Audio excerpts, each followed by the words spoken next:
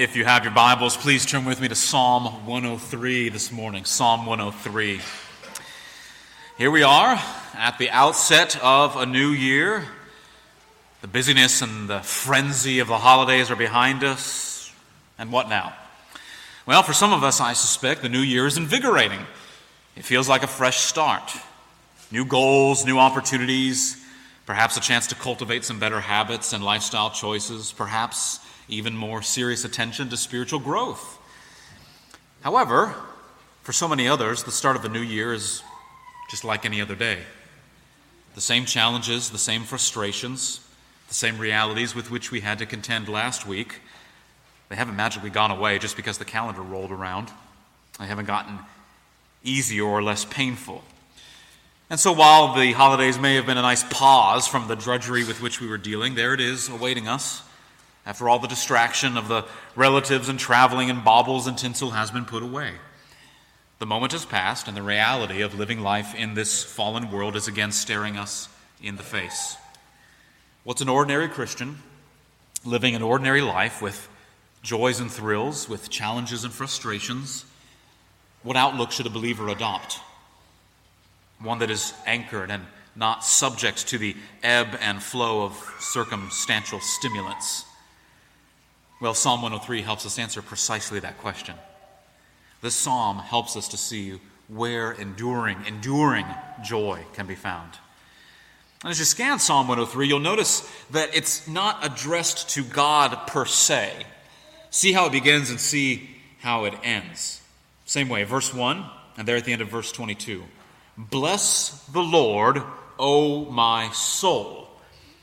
So this is not a prayer, strictly speaking, though it is, of course, a kind of prayer, but strictly speaking, rather, this is a kind of sermon that David is preaching to himself as he's calibrating his soul into a proper posture, where he can give thanks to God for more than mere fleeting and earthly blessings.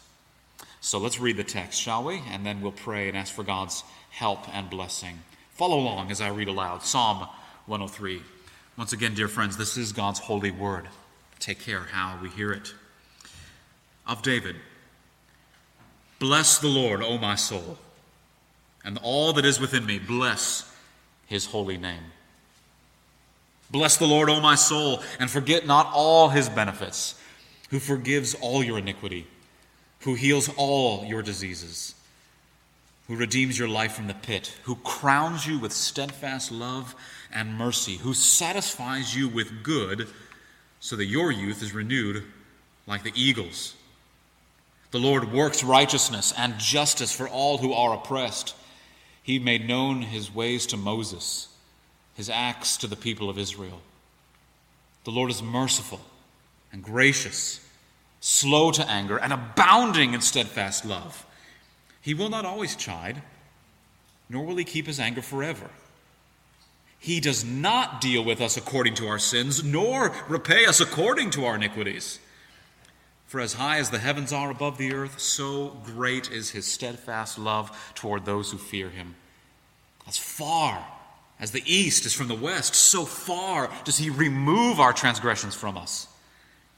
As a father shows compassion to his children, so the Lord shows compassion to those who fear him. For he knows our frame. He remembers that we are dust. As for man, his days are like grass. He flourishes like a flower of the field. For the wind passes over it, and it is gone, and its place knows it no more. But the steadfast love of the Lord is from everlasting to everlasting on those who fear him, and his righteousness to children's children, to those who keep his covenant and remember to do his commandments. The Lord has established his throne in the heavens, and his kingdom rules over all. Bless the Lord, O you his angels, you mighty ones who do his word, obeying the voice of his word. Bless the Lord, all his hosts, his ministers who do his will. Bless the Lord, all his works in all places of his dominion. Bless the Lord, O my soul. Amen. Thus far, God's holy and inerrant and inspired word to us this day. Let's all pray. O Lord, would you hear our prayers now as your hungry children, longing to be fed the pure spiritual milk of your word. and to grow up beyond that milk unto meat. Hear us. We hunger and thirst for righteousness. Help us and fill us, and all for Jesus' sake. Amen. Joy is something that we need to fight for and work at, and there are all kinds of things that would threaten to rob us of it. And that is right where Psalm 103 comes in. Psalm 103 shows us where to go to find joy that is not fleeting and not temporary, but is solid and sure and God-exalting and lasting. And before we get into the meat of the text, just do notice with me a few introductory things. You'll notice who is to bless God. Well, David calls upon himself, and actually all creation to do so. He opens it, "Bless the Lord, O my soul," he says. And then the angels in heaven, which David calls mighty ones, and God's hosts and God's ministers, angels, are to bless him. You see that there at the end of the psalm. And all his works and all places of his dominion. Anywhere that God happens to rule, which is everywhere, those are to bless him. And you see that there at the end in verses 20, 21, and 22. Well, why? Why should angels and heavenly host and my soul and your soul and all places of his dominion, why should we bless the Lord? Well, verse 2 tells us, "Bless the Lord, O my soul, and forget not all his benefits." In other words, to borrow the language of that old gospel song, count your blessings, name them one by one. It's just that Holy Scripture says it even more profoundly, doesn't it? Call them to mind. Call his blessings to you, to mind. Stir worship in your soul and life by recalling and recounting the instances of God's grace to you. That's why you should worship him. That's what will stir your praise toward him. And then verses 3 through 19, the real body, the meat of the psalm, those verses do exactly that. They list for us the dimensions and the details of God's abundant and steadfast love. Those things which fuel our praise. Those things which call to mind his abundant goodness toward his people. And that's what we're going to consider this morning. Let's just for a few moments trace out the ways, manner after manner, dimension after dimension, facet after facet of the ways in which God lavishes his grace upon his people. I was listening to a sermon on Psalm 103. It's been years ago now, but I loved the outline that sermon used, and I thought we'd use a similar one today. 4 things for us this morning: the expanse of God's grace, the source of God's grace, the effects of God's grace, and then the certainty of God's grace. So first I want us to see the expanse of God's grace. Put another way, as David rehearses the splendors of God's goodness here in this passage, we're asking the question, how wide does God's grace go? How wide is it? Well, look at verses 2 through 5. See the repetition, the repetitiveness? Forget not all his benefits, who forgives all your iniquity, who heals all your diseases. So there's forgiveness and healing here. God's grace deals with both soul and body. Do you see that? There's life and there's death in view here. He redeems your life from the pit. That's talking about death. He crowns you with steadfast love and mercy, and he satisfies you with good so that your youth is renewed like the eagles. Youthful energy. Strength renewed so that your vigor is like the strength of an eagle. Broad in its wingspan, soaring through the snow-capped mountains, vigilant. An eagle on the hunt with sharpest vision, these birds of prey with deadly talons, some of which can carry twice their own body weight. It's a picture that David is envisioning, speaking of the eagle here, a picture of vigor and health. And so David is saying, I'm speaking of life here. This is what some of the mercies with which God visits his people. Life is in view. Death is in view. God has a hand in that. Body and soul are in view here. All are within the scope of God's grace. How far? How far is the expanse of God's grace? All his benefits. He forgives all your iniquity. He heals all your diseases. Life and death, body and soul, all are within the scope of his marvelous grace. I love how one commentator put it. The grace of God is comprehensive and full. Your need cannot exhaust the provision of God's grace. Your sin is never so great that his grace cannot cleanse it. Your sickness is not too severe that his grace cannot sustain you in it or deliver you from it as God wills. And when you face death, if you face it in the grip of grace, death need hold for you no fear. Close quote. The life that we live on this earth, brothers and sisters, in this mortal coil, it will often threaten to overwhelm us. Now, some of you feel that more keenly than others. Take heart, Christian. This psalm tells us that God will save you. He will forgive you. He will cleanse you. He will guide you. He will sustain you. He will deliver you. He will heal you. He will bring you home to glory in the end. Death will not hold you, and life will not overcome you. You risk nothing, and you gain everything by trusting yourself wholly to the grace of God. You risk nothing, and you gain everything by entrusting yourself to his marvelous grace. The expanse of grace, David says, is all-encompassing, dealing with your body and soul, dealing with you in life and in death. So that's the first thing, the expanse of God's grace. But then secondly, we want to consider the source of God's grace. Look with me at verses 6 through 9. The Lord works righteousness and justice for all who are oppressed. He made known his ways to Moses and his acts to the children of Israel. The Lord is merciful and gracious, slow to anger and abounding in steadfast love. He will not always chide, nor will he keep his anger forever. You see, for Old Testament Israel, and this is something we've highlighted recently as we've been studying through the book of Exodus together, particularly in our evening worship services, but for Old Testament Israel, Exodus is their defining moment as a people. That is their archetypal, conscience-shaping event. Think of it like this. If July 4th, 1776, and the Declaration of Independence, if that's our defining moment, our inaugural moment as an American nation, that's what the Exodus is for Israel. And here, David is reflecting on that great salvific moment in salvation history when God rescued his people from Egyptian slavery. In verses 6 and 7, he's again preaching to himself, reminding himself of how the Lord acted in justice and acted in righteousness for his oppressed people. And there he says, he showed his ways to Moses, his acts to the children of Israel, when he brought them out by his mighty hand and his outstretched arm and rescued them from Egyptian slavery and bondage. And in the story of Exodus, God explains to Moses why he would do such a thing. In Exodus, the great event, which becomes the major biblical paradigm for salvation until we get to the cross of the Lord Jesus Christ, the great reference point by which God's people understand deliverance and redemption, God explains in Exodus 34, verse 6, why he acts to save, why he does what he does. And David is quoting Exodus 34, verse 6. He's quoting from it here in Psalm 103, verses 8 and 9.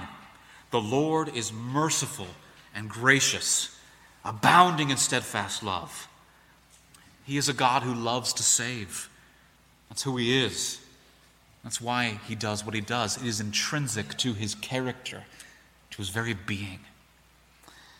I'm sure I told this story before, but years ago when I was a seminary student, I was at the dentist, waiting my turn, minding my own business, when the man next to me decided to strike up a conversation.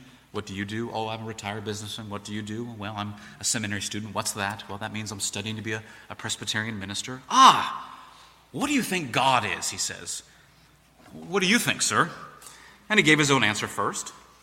Now, to him, God was something like the power of life that bonds and binds all things together in the universe, something far more akin to the Force in Star Wars than anything else.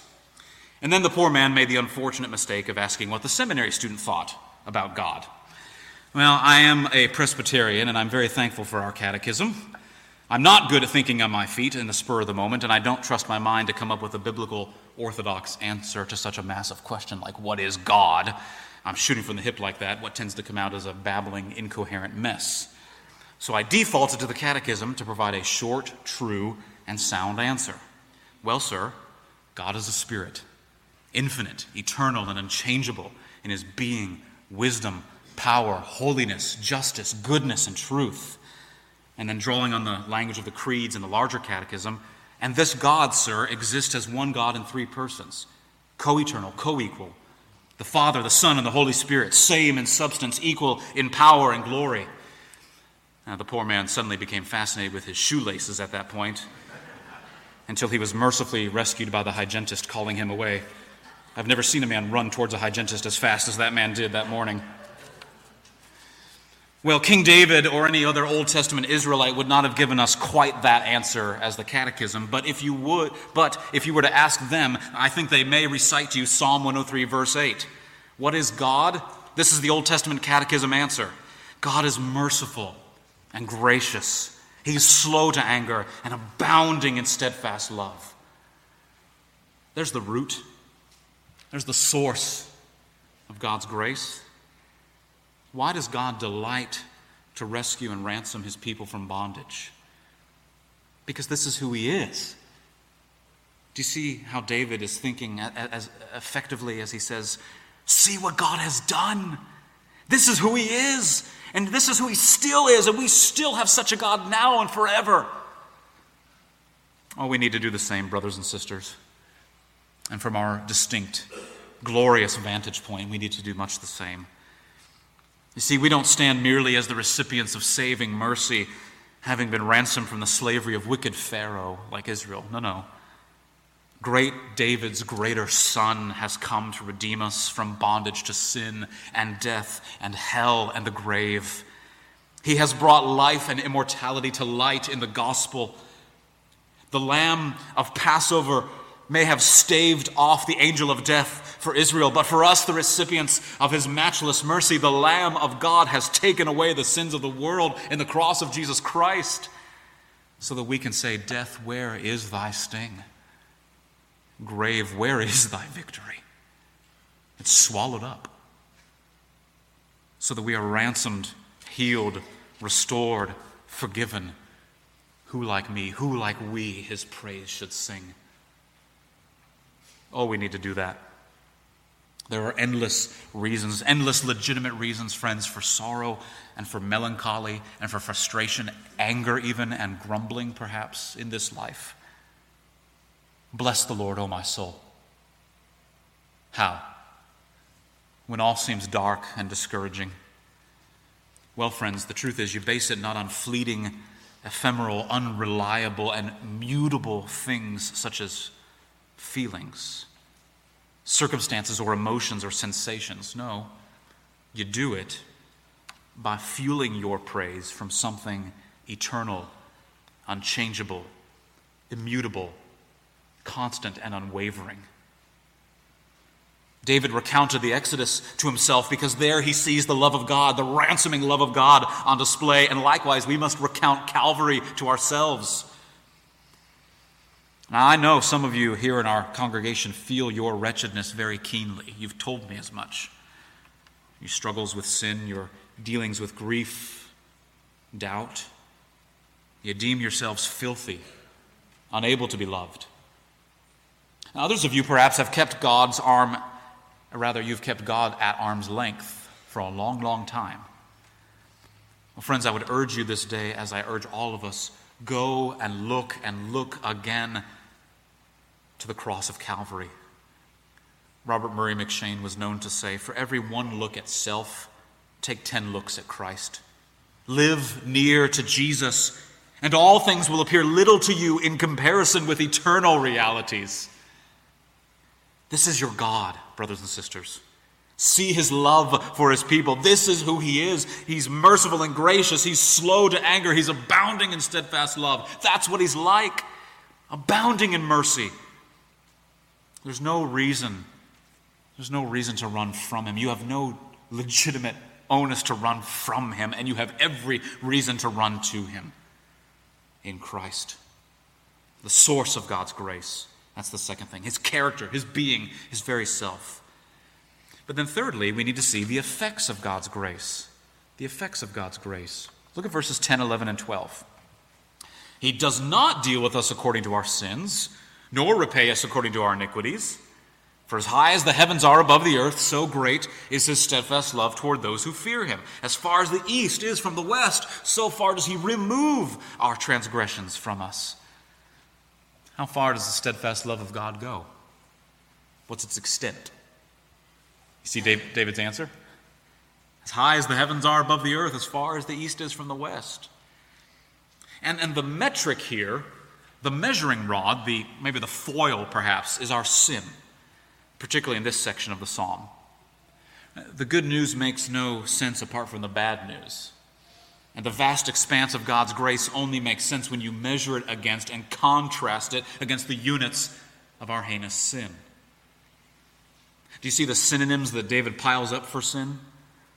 He does not deal with us according to our sins, nor repay us according to our iniquities. So far does he remove our transgressions from us.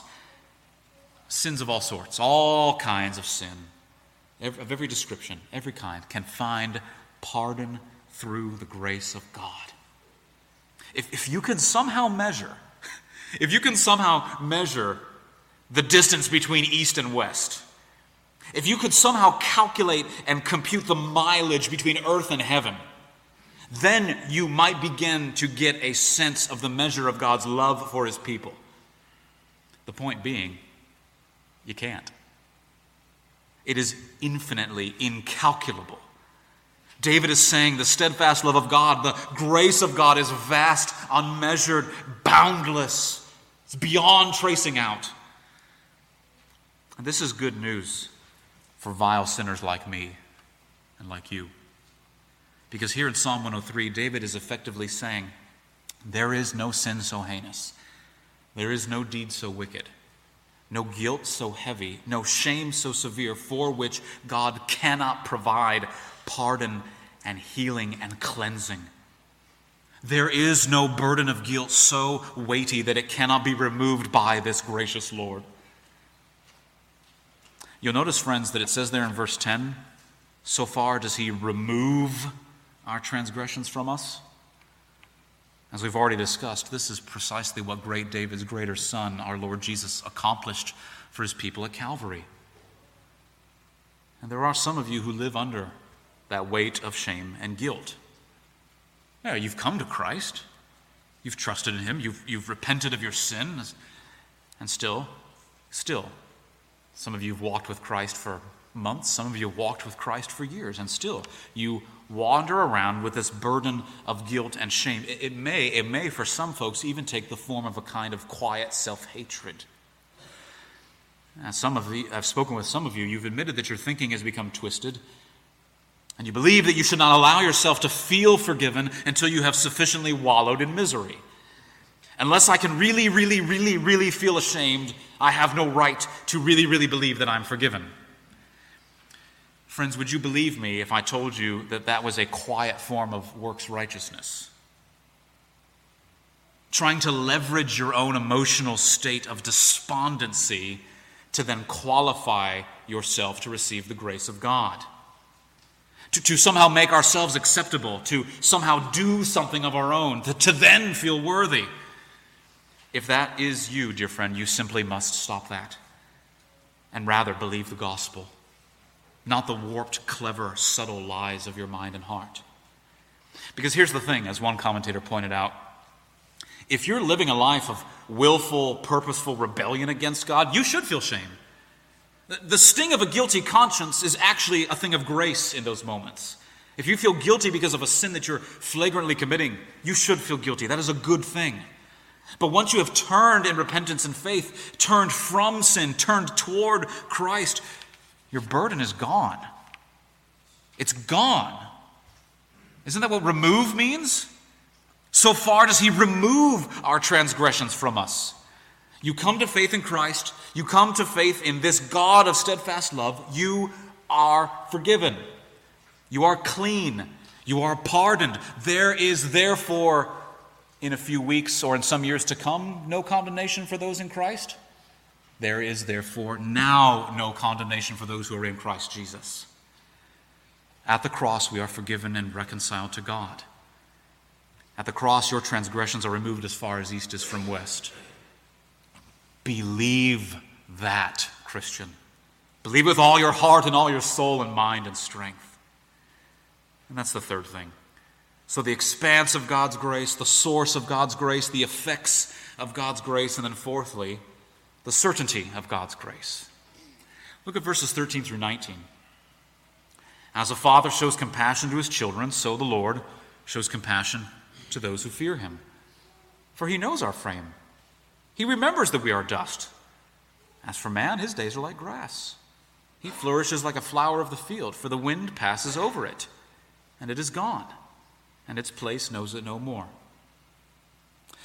You'll notice in this section that David notes the compassion of God. He is an ideal, perfect father. Unlike earthly fathers, even the best of fathers are filled with inconsistencies. We are filled with failures and sin, but not the Lord. A perfect father, full of compassion. Now, David notes God's character of compassion because he's about to highlight our fragility. Not emotional fragility, not sensitivity, but rather our mortality, that kind of fragility, how fleeting our lives really are, especially in light of eternity and in contrast with the solid, eternal weightiness that is God.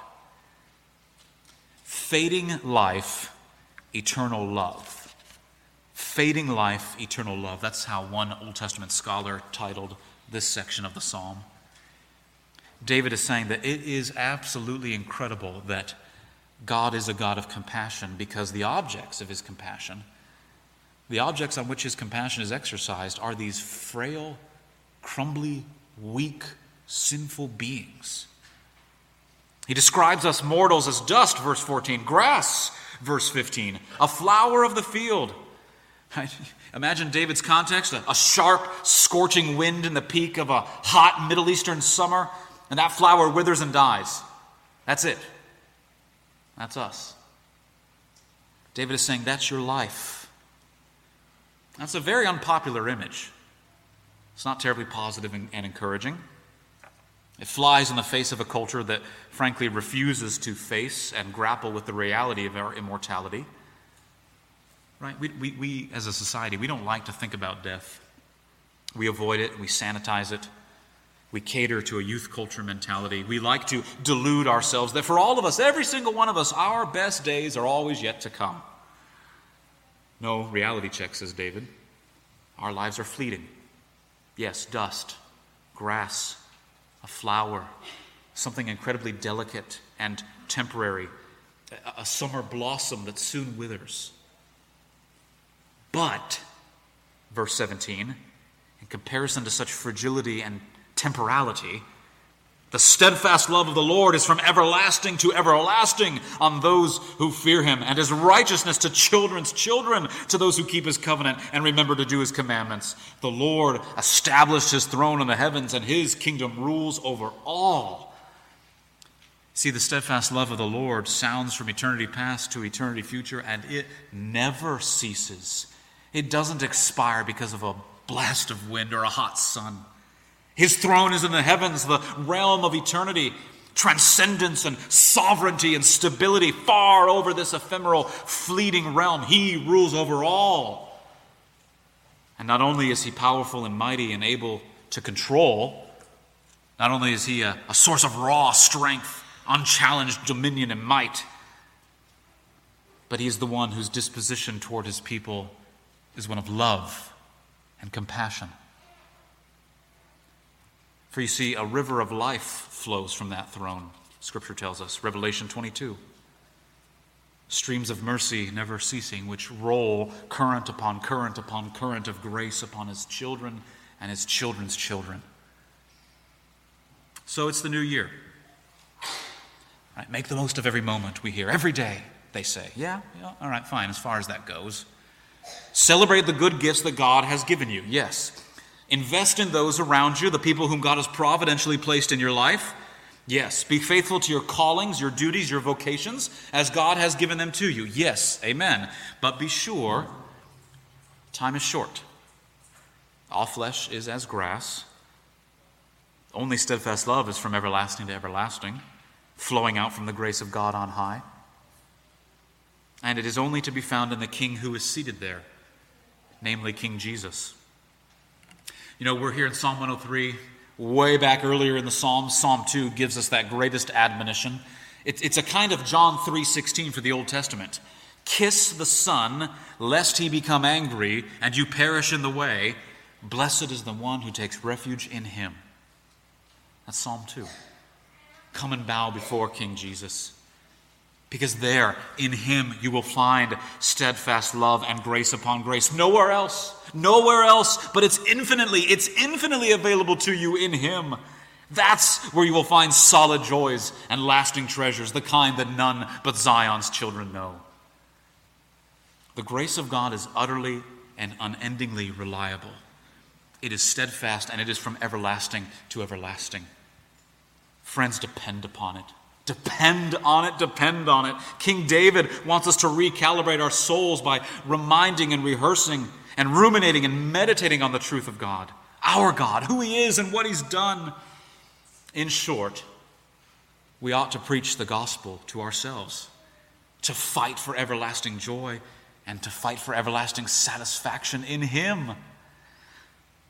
Christian believer, know how much you are loved in Christ, ransomed, healed, restored, forgiven. And as you drink in that realization anew, or maybe even for the first time, won't you come with thanks and, like the psalmist, won't that be the song on all of our lips? Bless the Lord, O my soul. Let's pray. Our Father and God, we ask that you would teach us from our inmost being, in gratitude for who you are and for what you've done for us. Lord, anchor our souls, anchor our faith and our hope there, on the surety of yourself, on the constancy of your grace, the eternity of your character. And truly, Lord God, help us to fight for joy, for everlasting satisfaction in you, even as we know that all our hope on Christ is founded. Amen.